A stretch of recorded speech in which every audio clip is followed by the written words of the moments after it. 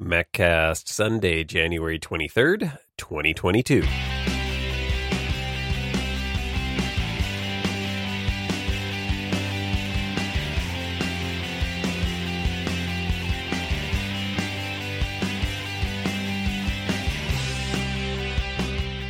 Hey, Mac Geeks, it's time for your MacCast, the show for Mac Geeks by Mac Geeks. I'm Adam, and this is a show where we discuss all things Macintosh. How you doing? Welcome back to the MacCast. Glad to be back here with you for another week of Apple news, tips, tricks, and goings-ons in the Apple and Mac community. I hope you are doing amazing, having a great weekday, weekend, whatever it might be. I have a monitor that's freaking out on me. Hopefully that thing will settle down. I just noticed, I looked over and my second monitor is just flickering on and off. Hopefully that's not the signs of a bigger problem. We'll deal with it for now, but I may be looking at a reboot here in a second. I'll let you know if that happens. Regardless, we have a ton of great things to get into this week. A little light on the news, but not too bad. We've got some things to talk about. We'll talk about iPhone SE and more updates on what's going on with that, along with a few other iPhone bits and bobs, I guess we might say. Got a little bit of international news this week, a few different little micro stories happening internationally, so things you might be interested in. Got some numbers on Apple Music to talk about, and then just a crud ton. Is that the technical term? Crud ton of Apple TV Plus news happening. Like I said, it's a little bit lighter week when it comes to the Apple news, but we do have some really great topics to get into in the feedback and questions section. I got some great comments from you, great questions from you this week. We're going to get into troubleshooting memory leaks and talk about memory leaks and what might be going on there. We're going to get into how to identify your other files and cleanup that you might be able to do there. And then we'll talk a little bit about KVMs. And I have a great thing of the moment this week, something that I found that I think you're going to really, really like, especially if you're into cooking. So should be a great episode. I say we just dive right into things, starting with display analyst Ross Young. He claimed in a tweet this week that Apple will call the third generation iPhone SE, which is expected to be announced this year, maybe even this spring, the iPhone SE Plus 5G. That's pretty apt description of what we're expecting it to be. It's widely expected that the new iPhone SE will retain the design of the current iPhone SE with a 4.7-inch display, a single lens but improved rear camera, and still have a home button. The main upgrades are expected to be an update to an Apple. I think they'll go with an A15, although I did see one report that was saying an A14, but definitely an upgraded Apple processor in addition to adding 5G support. So iPhone SE Plus 5G would be a very apt description. Feels a little bit odd, though. Ross Young is fairly accurate at his predictions, so we will take this one with a grain of salt, but I mean, he's done a pretty good job in the past. So it feels like an odd naming convention, especially adding the plus in there, because historically that has meant a larger screen iPhone. And the last time Apple did an iPhone name with a designation as to what the cellular speeds were or the cellular capabilities were is, I think, the iPhone 3G. I don't think they've done it since then. So 5G may be significant enough that the marketing team kind of got that one in, but we'll have to wait and see. Young is also making predictions that the next generation of the iPhone SE, following that one, so I guess that would be the fourth generation, would release sometime in 2023 instead of 2024, which is something I think we talked about on the last episode. Most folks are predicting that the fourth generation of the iPhone SE is going to come with a design change, a larger 5.7-inch or 6.1-inch display, but Ross seems to think that it is going to be a 5.7-inch display, again, sometime in 2023. So we might get yearly release of the iPhone SE if that turns out to be true. But we're going to have to wait and see if that comes to be. As for timing of the release of the next iPhone SE, seems like it could be getting pretty close. The French blog Consomac spotted listings for unreleased iPad and iPhone models in the Eurasian Economic Commission database this week. The filings are something that are legally required for any devices that offer encryption sold in Russia and select other countries, so they can be an indicator that Apple is getting ready to launch new products. We've seen this happen in the past. The belief is that these rumored model numbers are for the updated iPhone SE and probably an iPad series of iPad Air 5 models, so next generation of the iPad Air.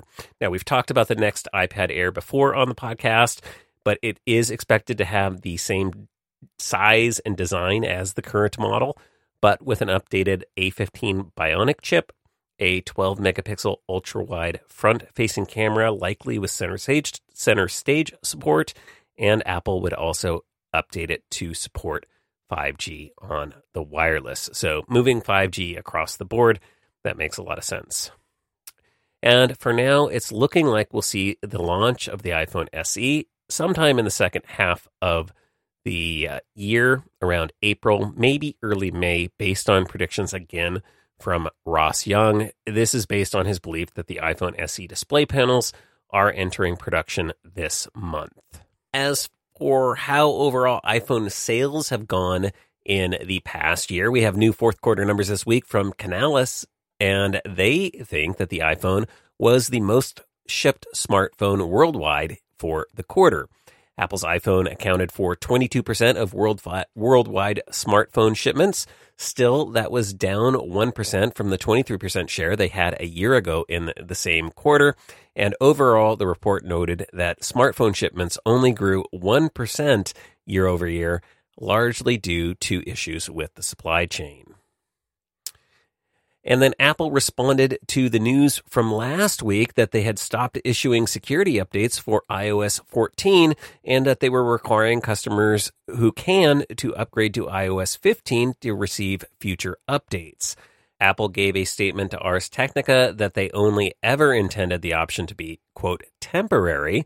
And then they also pointed at 9to5Mac to a support page that stated that they intended to, quote, offer important security updates for iOS and iPad OS 14 users for a, quote, period of time. So the idea, I guess Apple is saying that they essentially only wanted to give users some time to wait until iOS 15, at least the early versions, any bugs were worked out, and then they were always expecting to go back to their policy of kind of heavy-handedly forcing iOS updates. And I guess Apple feels now that iOS 15 is stable enough that users should be upgrading. And so they are sunsetting the delayed stay on iOS 14 option. So just be aware, if you haven't updated to iOS 15 yet and you want to get the latest patches, security updates, and all those sorts of things, you are likely going to have to move on, if your phone supports it or your device supports it, to iOS 15.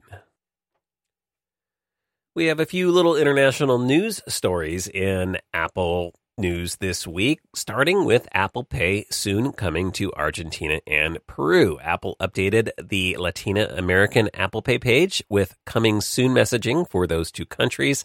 9to5Mac had previously noted that Interbank had slipped up on the news and put a brief statement on their website, but that was later removed. Still looks like it will be happening sometime soon. So if you're in Argentina or Peru, get ready for Apple Pay. The latest release candidates of the HomePod software, version 15.3, look to be adding multi-user support for users in Italy and India. Multi-user support on the HomePod lets up to 6 people have access to their own playlists, messages, calendars, and more. The beta release should be available to all users in the form of a public release sometime soon. Then Apple is also getting ready to stop including EarPods in French iPhones. Apple had stopped including EarPods with iPhones back with the release of iPhone 12 in most countries, but in France, a regulation required the inclusion of, quote, an accessory making it possible to limit the exposure to the head of radioelectric emissions during communications. Basically, they were worried about your cell phone frying your brain and wanted to have a way or an option for consumers to protect themselves from that. That regulation was recently overridden at the end of last year and replaced with one that favors the environment which was actually the main reason Apple had said they were no longer including headphones with their products, all to reduce environmental waste. Apple had sold a unique double box version of the iPhone in France with a second box containing the EarPods. This will be removed from the packaging starting from the week of January 24th, 2022. So, coming to France, you're no longer getting those EarPods in your along with your iPhone. You will have to buy that accessory separately, like it is in much of the rest of the world. Turning to a little bit of Apple Music news, Apple Music is still number 2, at least according to data from Media Research that shows Apple Music is the second most popular service globally after Spotify. Their numbers are from the second quarter of 2021, and based on their predictions and calculations, since Apple doesn't officially announce subscriber numbers, they estimate that Apple Music has a 15% share of the streaming market, well behind Spotify, which had a 31% share. Overall, the total number of subscribers to streaming services has grown by 109.5 million users or subscribers, or about 26% year over year. And then finally, we will round out the news for this week with a number of Apple TV Plus stories, starting with Apple hiring a new producer. This is according to Deadline. Apple has recently done a deal with Kevin Walsh, who was the president of Ridley Scott's Scott Free Productions, to become a producer of Apple TV Plus shows under the umbrella of his own production company, The Walsh Company. The collaboration is a multi-year deal that will see Walsh produce films and television projects for Apple. Walsh will continue to produce on a Ridley Scott production already in production for Apple TV Plus, Napoleon, which was formerly known as Kit Bag. The production has Ridley Scott directing and stars Joaquin Phoenix and Vanessa Kirby. Apple TV Plus films and television shows have picked up another few award nominations, starting with 9 NAACP award nominations. The nominations include Coda for Independent Picture, Denzel Washington in The Tragedy of Macbeth, and Mahershala Ali in Swan Song for Actor in a Motion Picture, Octavia Spencer of Truth Be Told for Actress in a Drama Series, Alfre Woodward in C for Supporting Actress in a Drama Series, and Ashley Nicole Black for Ted Lasso in Writing in a Comedy Series. Apple also picked up a number of nominations in the Visual Effects Society Awards.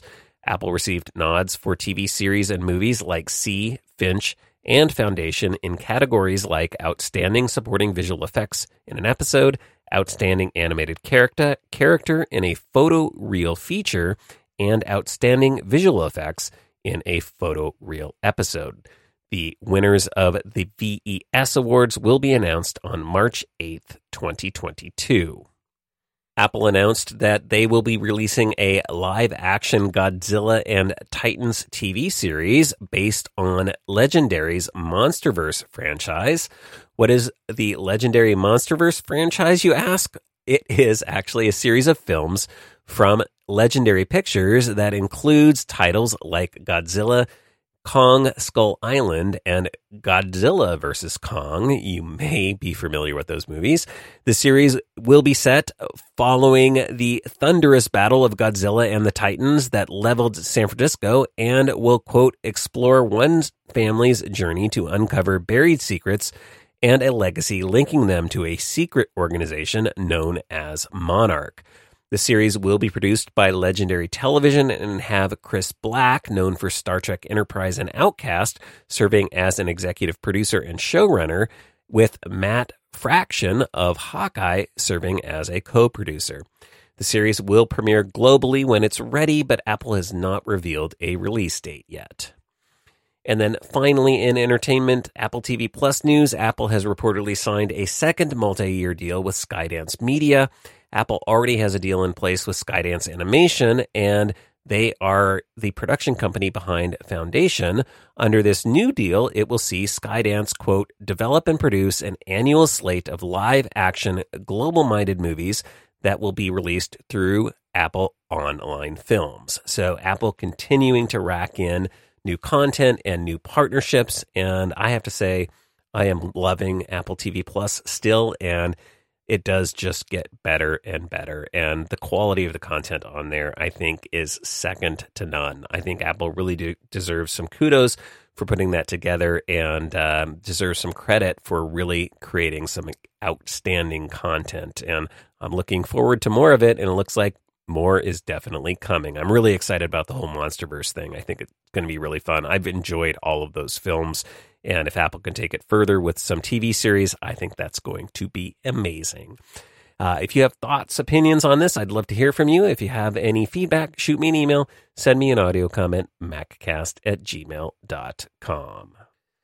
And with that, that is going to do it for the news for this week. Like I said, not a lot to cover this time around, but before we move on, I do want to take a quick moment and thank a show sponsor, and that is New Relic. Look, if you're a software engineer, you've been there. It's 9 p.m., you're finally unwinding from work, trying to relax, your phone buzzes with an alert, something's broken, and your mind's already racing as to what could be wrong. Is it the back end or the front end? Is it the network? Did I introduce a bug in my last deploy?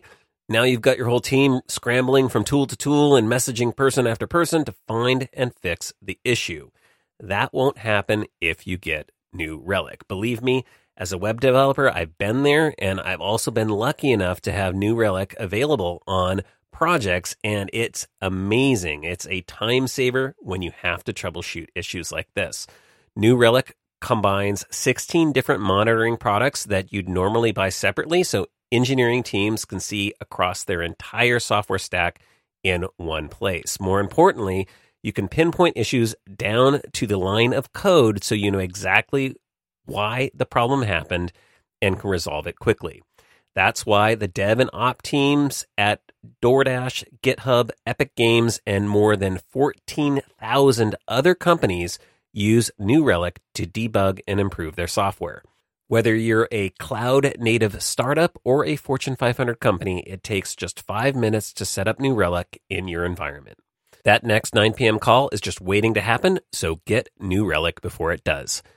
And you can get access to the whole New Relic platform and 100 gigabytes of data free, forever, no credit card required. Sign up at newrelic.com/Maccast. That's NEWRELIC.com/Maccast. Newrelic.com/Maccast. And a big thank you to New Relic for their support of the show. Not long ago, we were having discussions on the podcast with some owners of new M1, M1 Pro, and M1 Max systems running into out-of-memory errors. You may remember that. We had some long conversations going back and forth. At the time, it seemed like only a few owners were being impacted, and some of it might have just been chalked up to growing pains, I think, as developers worked through transitioning their apps to universal binaries, moving them over to support Apple Silicon in the M1 processors. Anthony this week emailed me to say that he got a low memory warning for the first time on his M1 Max, and he found something interesting. When he went to check, he was using iStat menus, and he found that his ad blocker, AdBlock 1, was using an incredible amount of RAM, 60 gigabytes of RAM, and that force quitting the app freed up the memory, and that helped resolve the issue for him. But it does bring up, for me, a good category of apps that, we might forget to check when we're troubleshooting these kinds of issues. And that's extensions, in this case, specifically browser extensions. So it could be Safari, it could be Firefox, Chrome. It doesn't really matter. A lot of our browsers have extensions, or just other apps that have extensions. And you wouldn't necessarily, think of these right off the bat because they're not apps that you launch or run, right? You're launching some other app, and then there is an app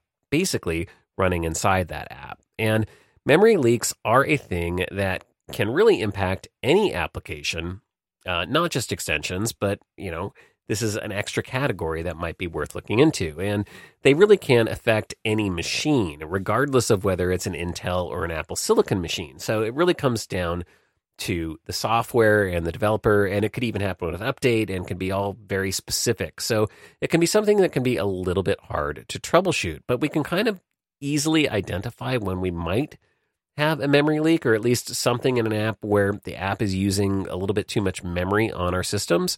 So I thought we'd talk about that a little bit. If you go in and use the activity monitor, you can go in and see how much memory applications are using. So if you go into Applications, Utilities, and then launch the application monitor, you click on the memory tab. And then I think the easiest way to do this is click on the memory column to sort by the usage. And there you will see which apps are using the most amount of memory and how much memory each app is using. And if there's something using an excessive amount, you can actually force quit that app or quit that app and hopefully free up that RAM, get it back, and stop those out of memory issues. Now, if you launch it again and it continues to chew through RAM, that could be a sign that you possibly have a memory leak. Now, that might not happen right away because oftentimes if an application or a program has a memory leak, there could be different actions or different behaviors that you have to do first to kind of trigger that leak. So it's possible you might not see it right away. It could look fine when it starts running, but a little bit later, right, you come back, you look in the activity monitor, and suddenly it's chewing through RAM. Now, unfortunately, if the app does have a memory leak, there's probably not much you could do about it besides, quitting the app when it starts to happen and kind of starting over, and then maybe hoping that the developer has been alerted to the issue and issues a patch for the app at some point. Now, if you could reliably repeat the issue, so if you find that there's a series of steps that leads to the memory leak, that might be something that you could email the developer, you contact the developer and their support, provide them with those specific steps that trigger the leak, and that could help them eventually patch their application. So if you're that lucky, that would be a nice thing to do. Just contact the developer, say, hey, I noticed this thing. When I do A, B, and C, the app is starting to chew through the memory, and then I get out of memory error, and kind of give them some screenshots and additional information about your environment, what operating system. The more information that you can give a developer when you're trying to get to support, the better.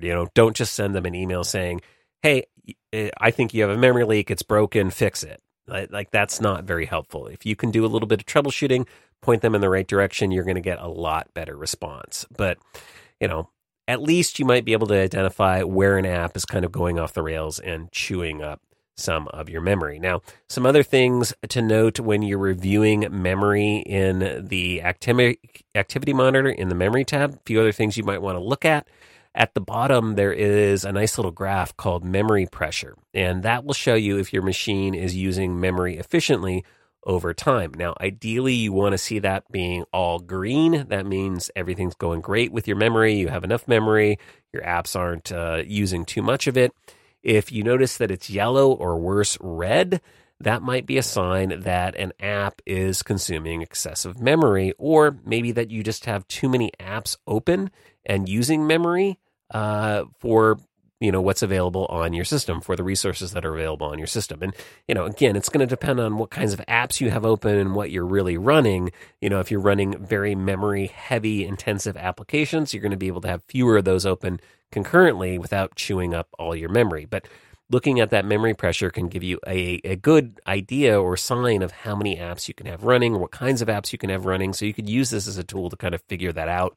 And if you are seeing yellow and red in there, that's a good sign that, hey, maybe you want to shut down some apps, close some things down. Now, generally, the operating system should be managing this pretty well, and assuming the apps are written to play nice with macOS and in the ways that Apple recommends, your operating system should be able to shut down background applications and manage the memory. But again, not all apps are created equal, so this is just a good tool that you have in your arsenal to go in and kind of look at this. Another thing to pay attention to in the memory tab is the swap. That's another stat that's worth looking at. If the amount of swap you see in terms of the total size, if it's hundreds of gigabytes, you can have a pretty good idea that you have a problem with your memory. Basically, that your apps are constantly exceeding the physical RAM that's on your system and having to use your hard drive as swap to move items in and out of memory. If you see that can be a problem, especially if you have an older Mac with a spinning hard drive. If it's using a lot of swap, that's when you're going to start seeing a lot of that pinwheeling that we all hate, the beach ball of death. It can have a really big impact on performance. That's because Traditional spinning hard drives aren't really that quick. They're certainly not as fast as solid state RAM, the RAM. Now, machines with SSDs, this is far less of an issue. It's pretty efficient. It's pretty fast.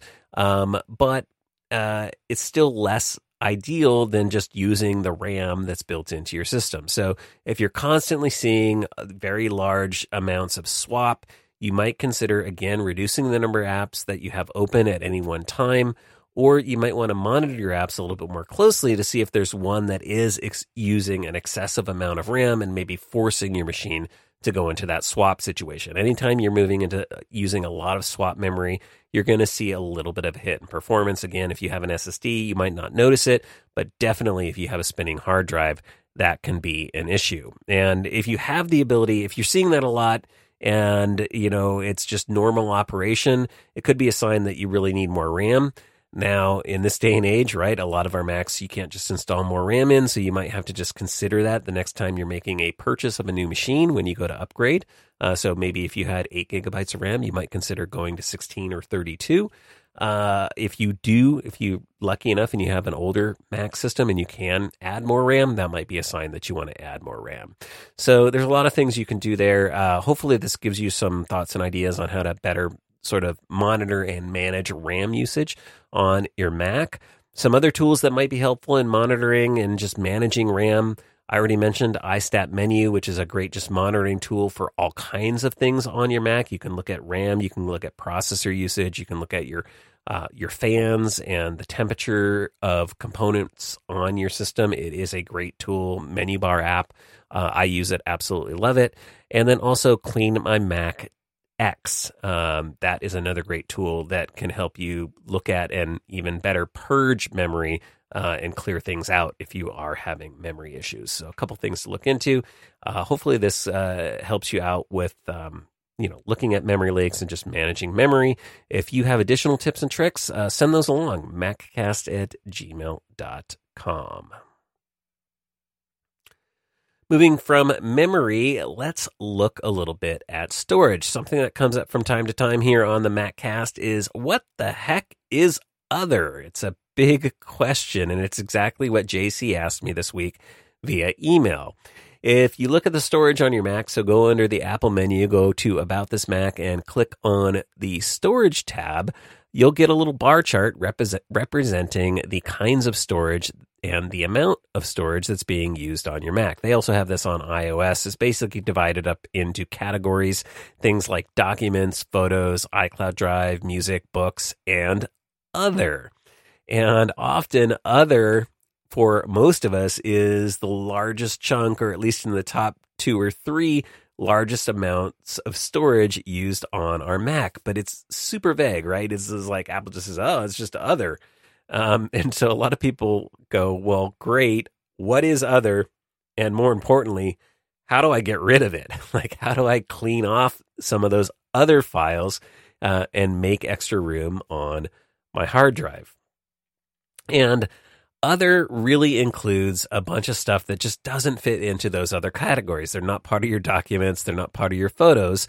And let me expand on that a little bit. So you're likely to see things like temporary system files or archives or disk images. So these would be things like installers that you might download, software installers, personal user data, files from your user library. So that library folder, all that stuff in there, or most of that stuff in there, falls in this other category. So those are things like application support files, iCloud files, screensavers.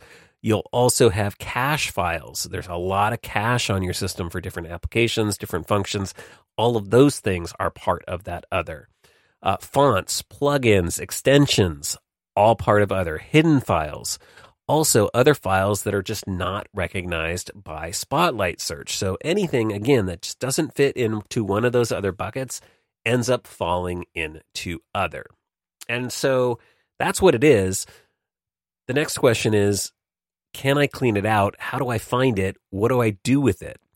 I'm going to cover a couple different ways you can do that, starting with some of the categories and some of the manual ways that you can go identify that stuff and potentially remove it. Now, before we get into this, I do want to say that you need to be very careful with these files because a lot of them are in system areas. They're in your library areas. A lot of your apps might rely upon some of these files for support.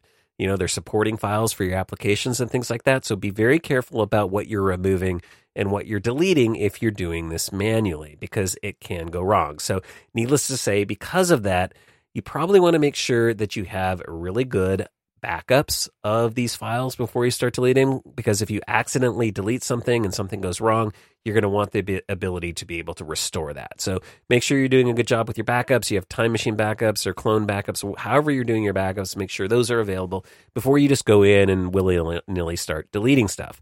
You might also do a little research. Like a lot of times, if I'm going in and I'm identifying files and I'm not sure about something, I'll just do some Google searching on it and make sure I understand what it is before I delete it. We're not going to get into a lot of details on it, specifically what's inside each of these folders.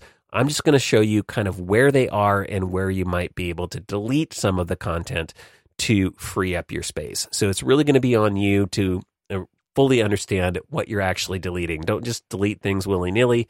Okay, so with that warning out of the way, let's talk about some of these different categories. So system and temporary files. If you go into your Finder and use the Go menu, and you can hold down the Option key on the Go menu, and that will give you access to your library folder. So you hold that down, you should see an option called Library.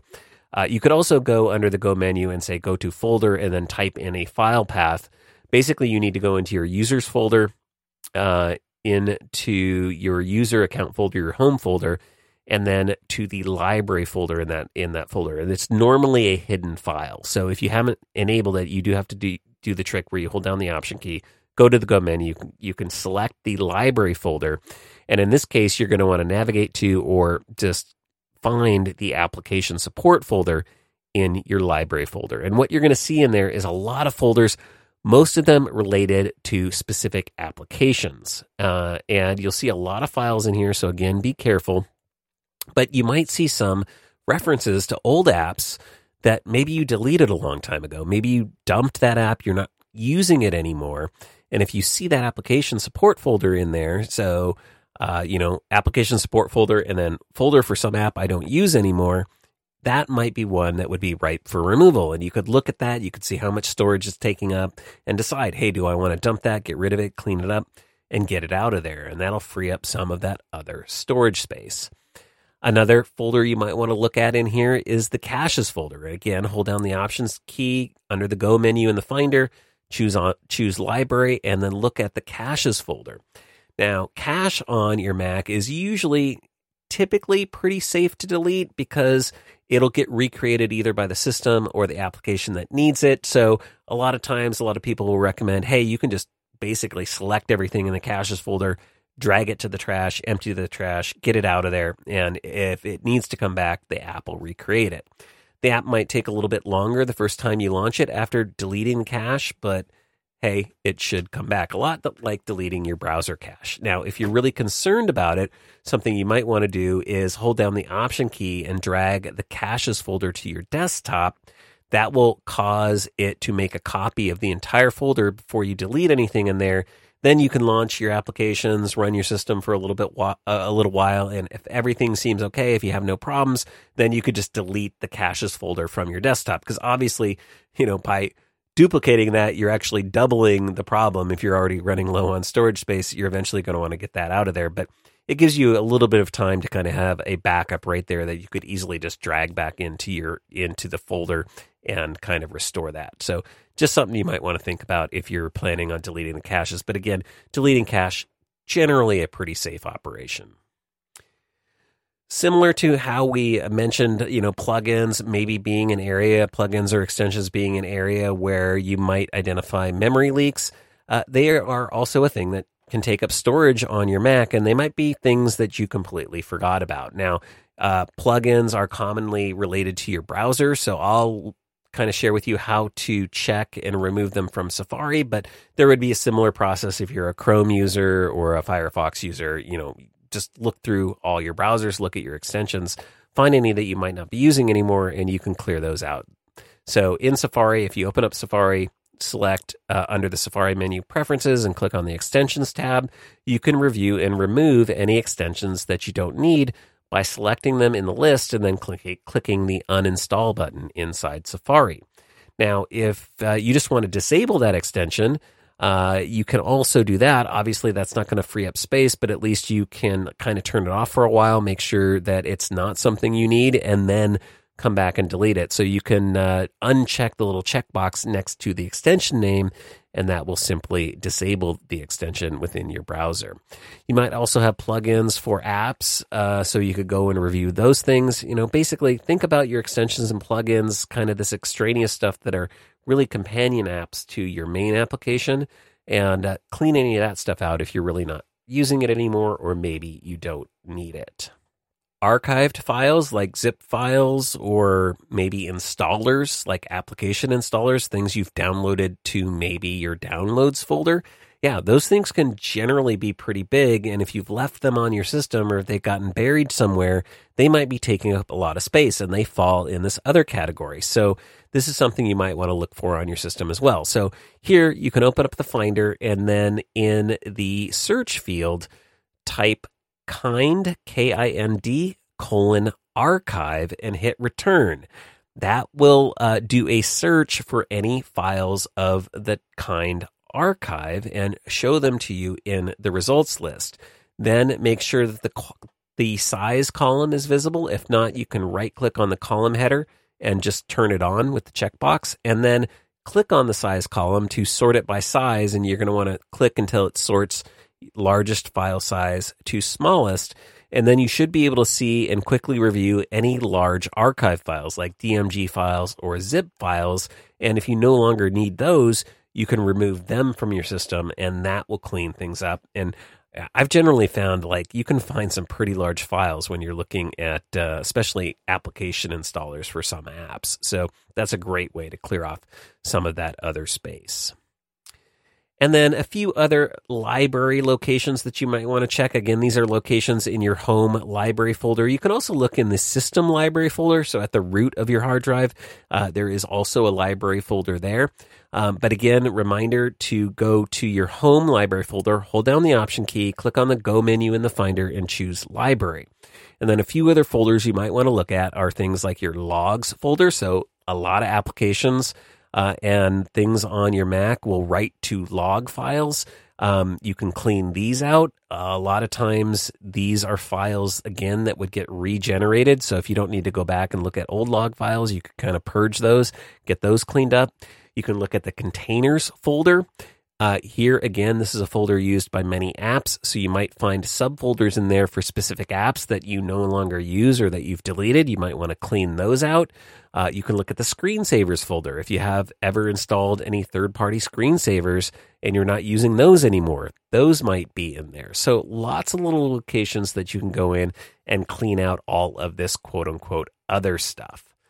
Now, I know I've thrown a lot at you. If all of this feels a little bit daunting to do manually, and you're worried about maybe deleting something that you shouldn't, I would actually recommend an app, Clean My Mac X. They've been a sponsor on the show, so full disclosure, they're not a current sponsor, but I've used their software for years, and it is amazing. It has a bunch of tools and utilities that can help you find and safely remove a lot of these files.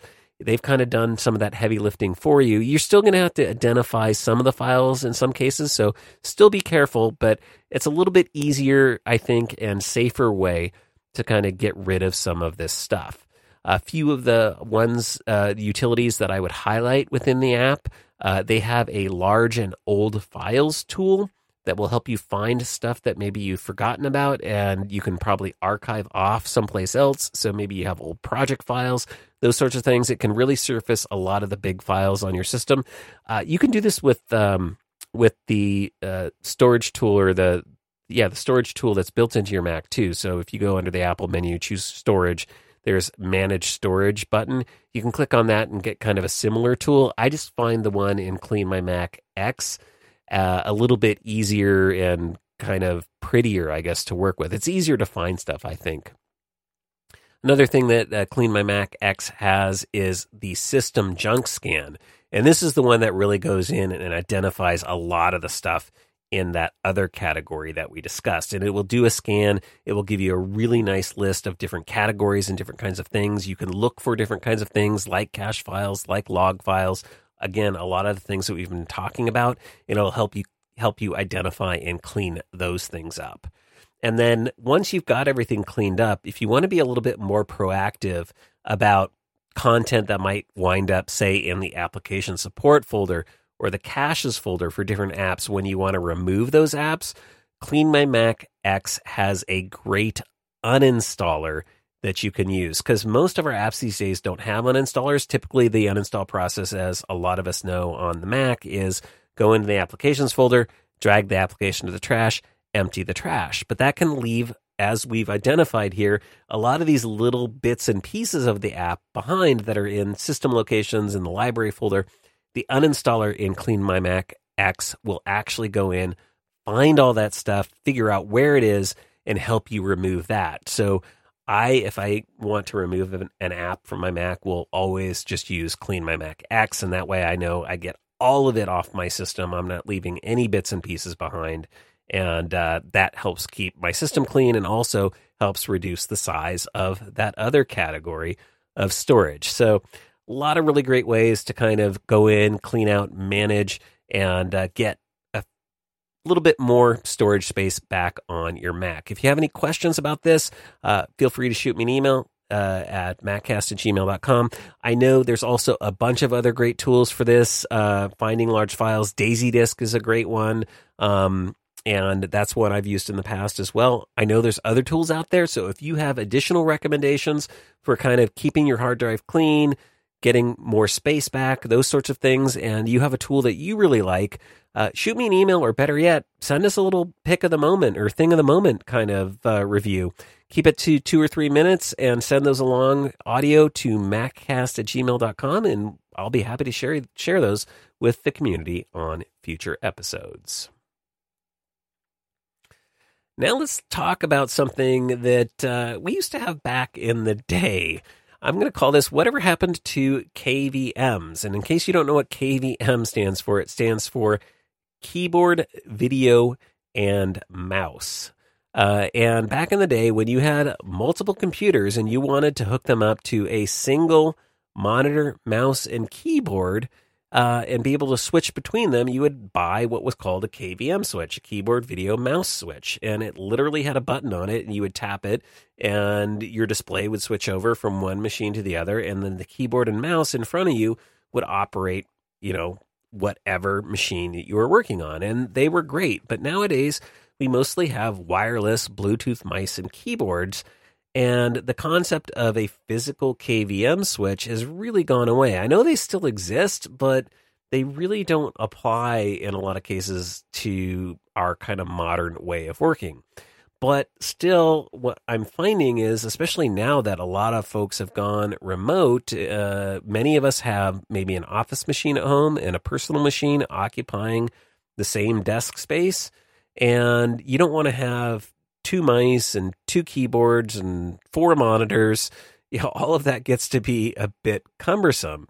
And I've had a lot of you, like Dan, email in and say, what's the modern solution to this issue? I want to have a single mouse, a single keyboard, one or 2 monitors, and I want that to work for, 2 machines that I have sitting on my desk. So what do I do?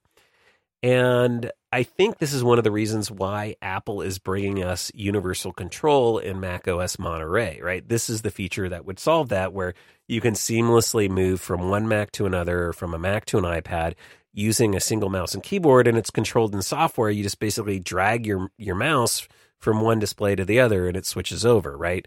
That's the hope, that's the dream with universal control. But that feature hasn't rolled out yet, and it's only going to be supported on newer Macs, 2016, 20 to 2018 models and later, depending upon which model of Mac that you have. I think it's any Macs that probably have continuity handoff support. And so Dan was asking me about, what kind of current solutions do you have if I want basically a KVM switch for my systems? And honestly, I don't know. I don't know much. I do know that out on the market, there are at least some mice and keyboards that offer support for multiple Bluetooth connections and setups. They'll typically have a button or a switch on them, or maybe like a 1, 2, 3 button that will allow you to basically pair it with up to 3 machines.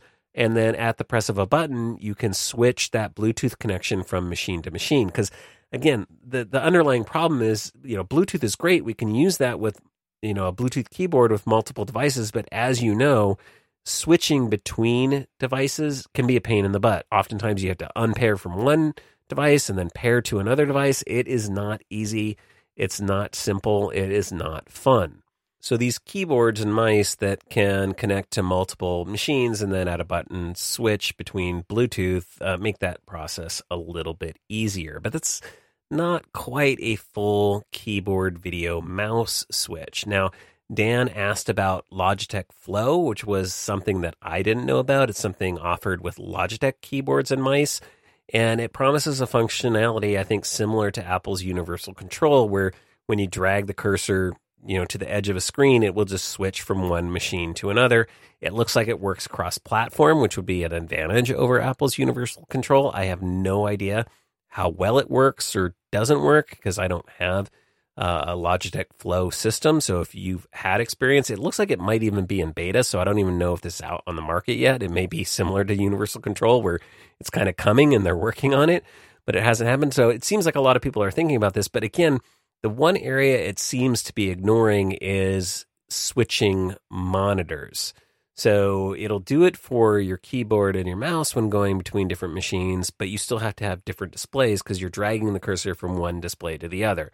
So it sounds like we still need some sort of thing for switching monitors. Now, there are monitor switching products out there, so I assume you could add this to that kind of setup. But again, it just doesn't feel quite as clean as the good old traditional KVM. So I don't know what the perfect solution is, and that's where I'm going to turn to you, the community, and ask, are you using a single monitor, keyboard, and mouse setup with multiple Macs or Macs and PCs? And if you are doing it, how are you managing it seamlessly? How is it working for you? What's your setup? Can you share that with us? Let us know what products you're using. Shoot me an email, send me an audio comment, maccast@gmail.com, because I don't know what the perfect solution for this is. And I would love to know because I'm going to have I have multiple machines set up, and literally I'm disconnecting and reconnecting cables. It's really not fun, not ideal. I guess you could probably do some sort of dock setup, but again, I don't want to necessarily connect my drives to my work machine and vice versa, like my personal drives and stuff like that. So I'm curious what kinds of solutions people are using, what products are out there. There might be something that I don't even know about. I'm sure there's something I don't even know about that probably you're using. So shoot me an email, send me an audio comment, maccast@gmail.com. Okay, lastly today, I want to give you a thing of the moment, and this is a great one for cooks. I'm not even a cook, and I kind of got excited about this. It's a new cooking app for iPhone and iPad from an indie developer, Will Bishop. It's called Pestle, like mortar and pestle. It's at pestlechef.app, and I'll have a link to it in the show notes at maccast.com. But basically, it's a recipe manager, but really on steroids. It lets you import recipes from anywhere on the internet. And it has a really cool way of doing that. Basically, when you install the app, it adds a share sheet item that will let you use the share button within your browser from any page that has a recipe on it, basically. And then it slurps in, I'm assuming with some artificial intelligence, because it does a great job of putting it in there, basically pulls in the recipe and puts it into the app and breaks down all the ingredients, all the step-by-step instructions. You can also add recipes via a URL. So if you know the URL for the page, you can just drop that in there, or you can even do it manually. And what's cool about the manual feature is it'll let you use the camera on your iPad or iPhone and some OCR technology to import the ingredients. So you just sort of point the camera just like you would scan, if you use the scan to PDF feature on your Mac.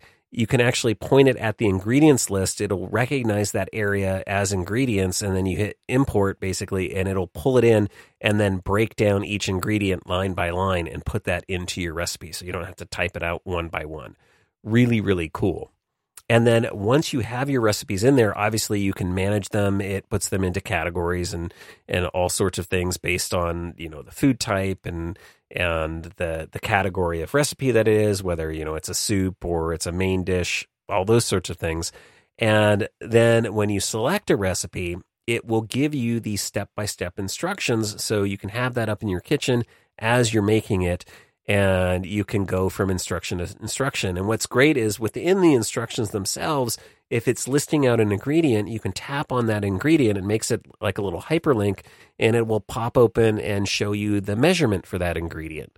It also has a list on the left, and you can kind of check off ingredients as you go and you add them to your recipe. But then even cooler with the step-by-step instructions, it has a little microphone icon, and you can turn on hands-free paging. So it will start auto listening, and then you can say next or back to go from instruction to instruction step by step. And you don't even have to touch your iPad. Really cool. It also has the ability to adjust serving sizes on a recipe. So say you have a recipe that's 4 servings, you can, with a little slider, move that down to 2 servings, and it will do all the ingredient conversions for you automatically. It also has unit conversions. So if you need to convert from, one unit to another, that's built in as well.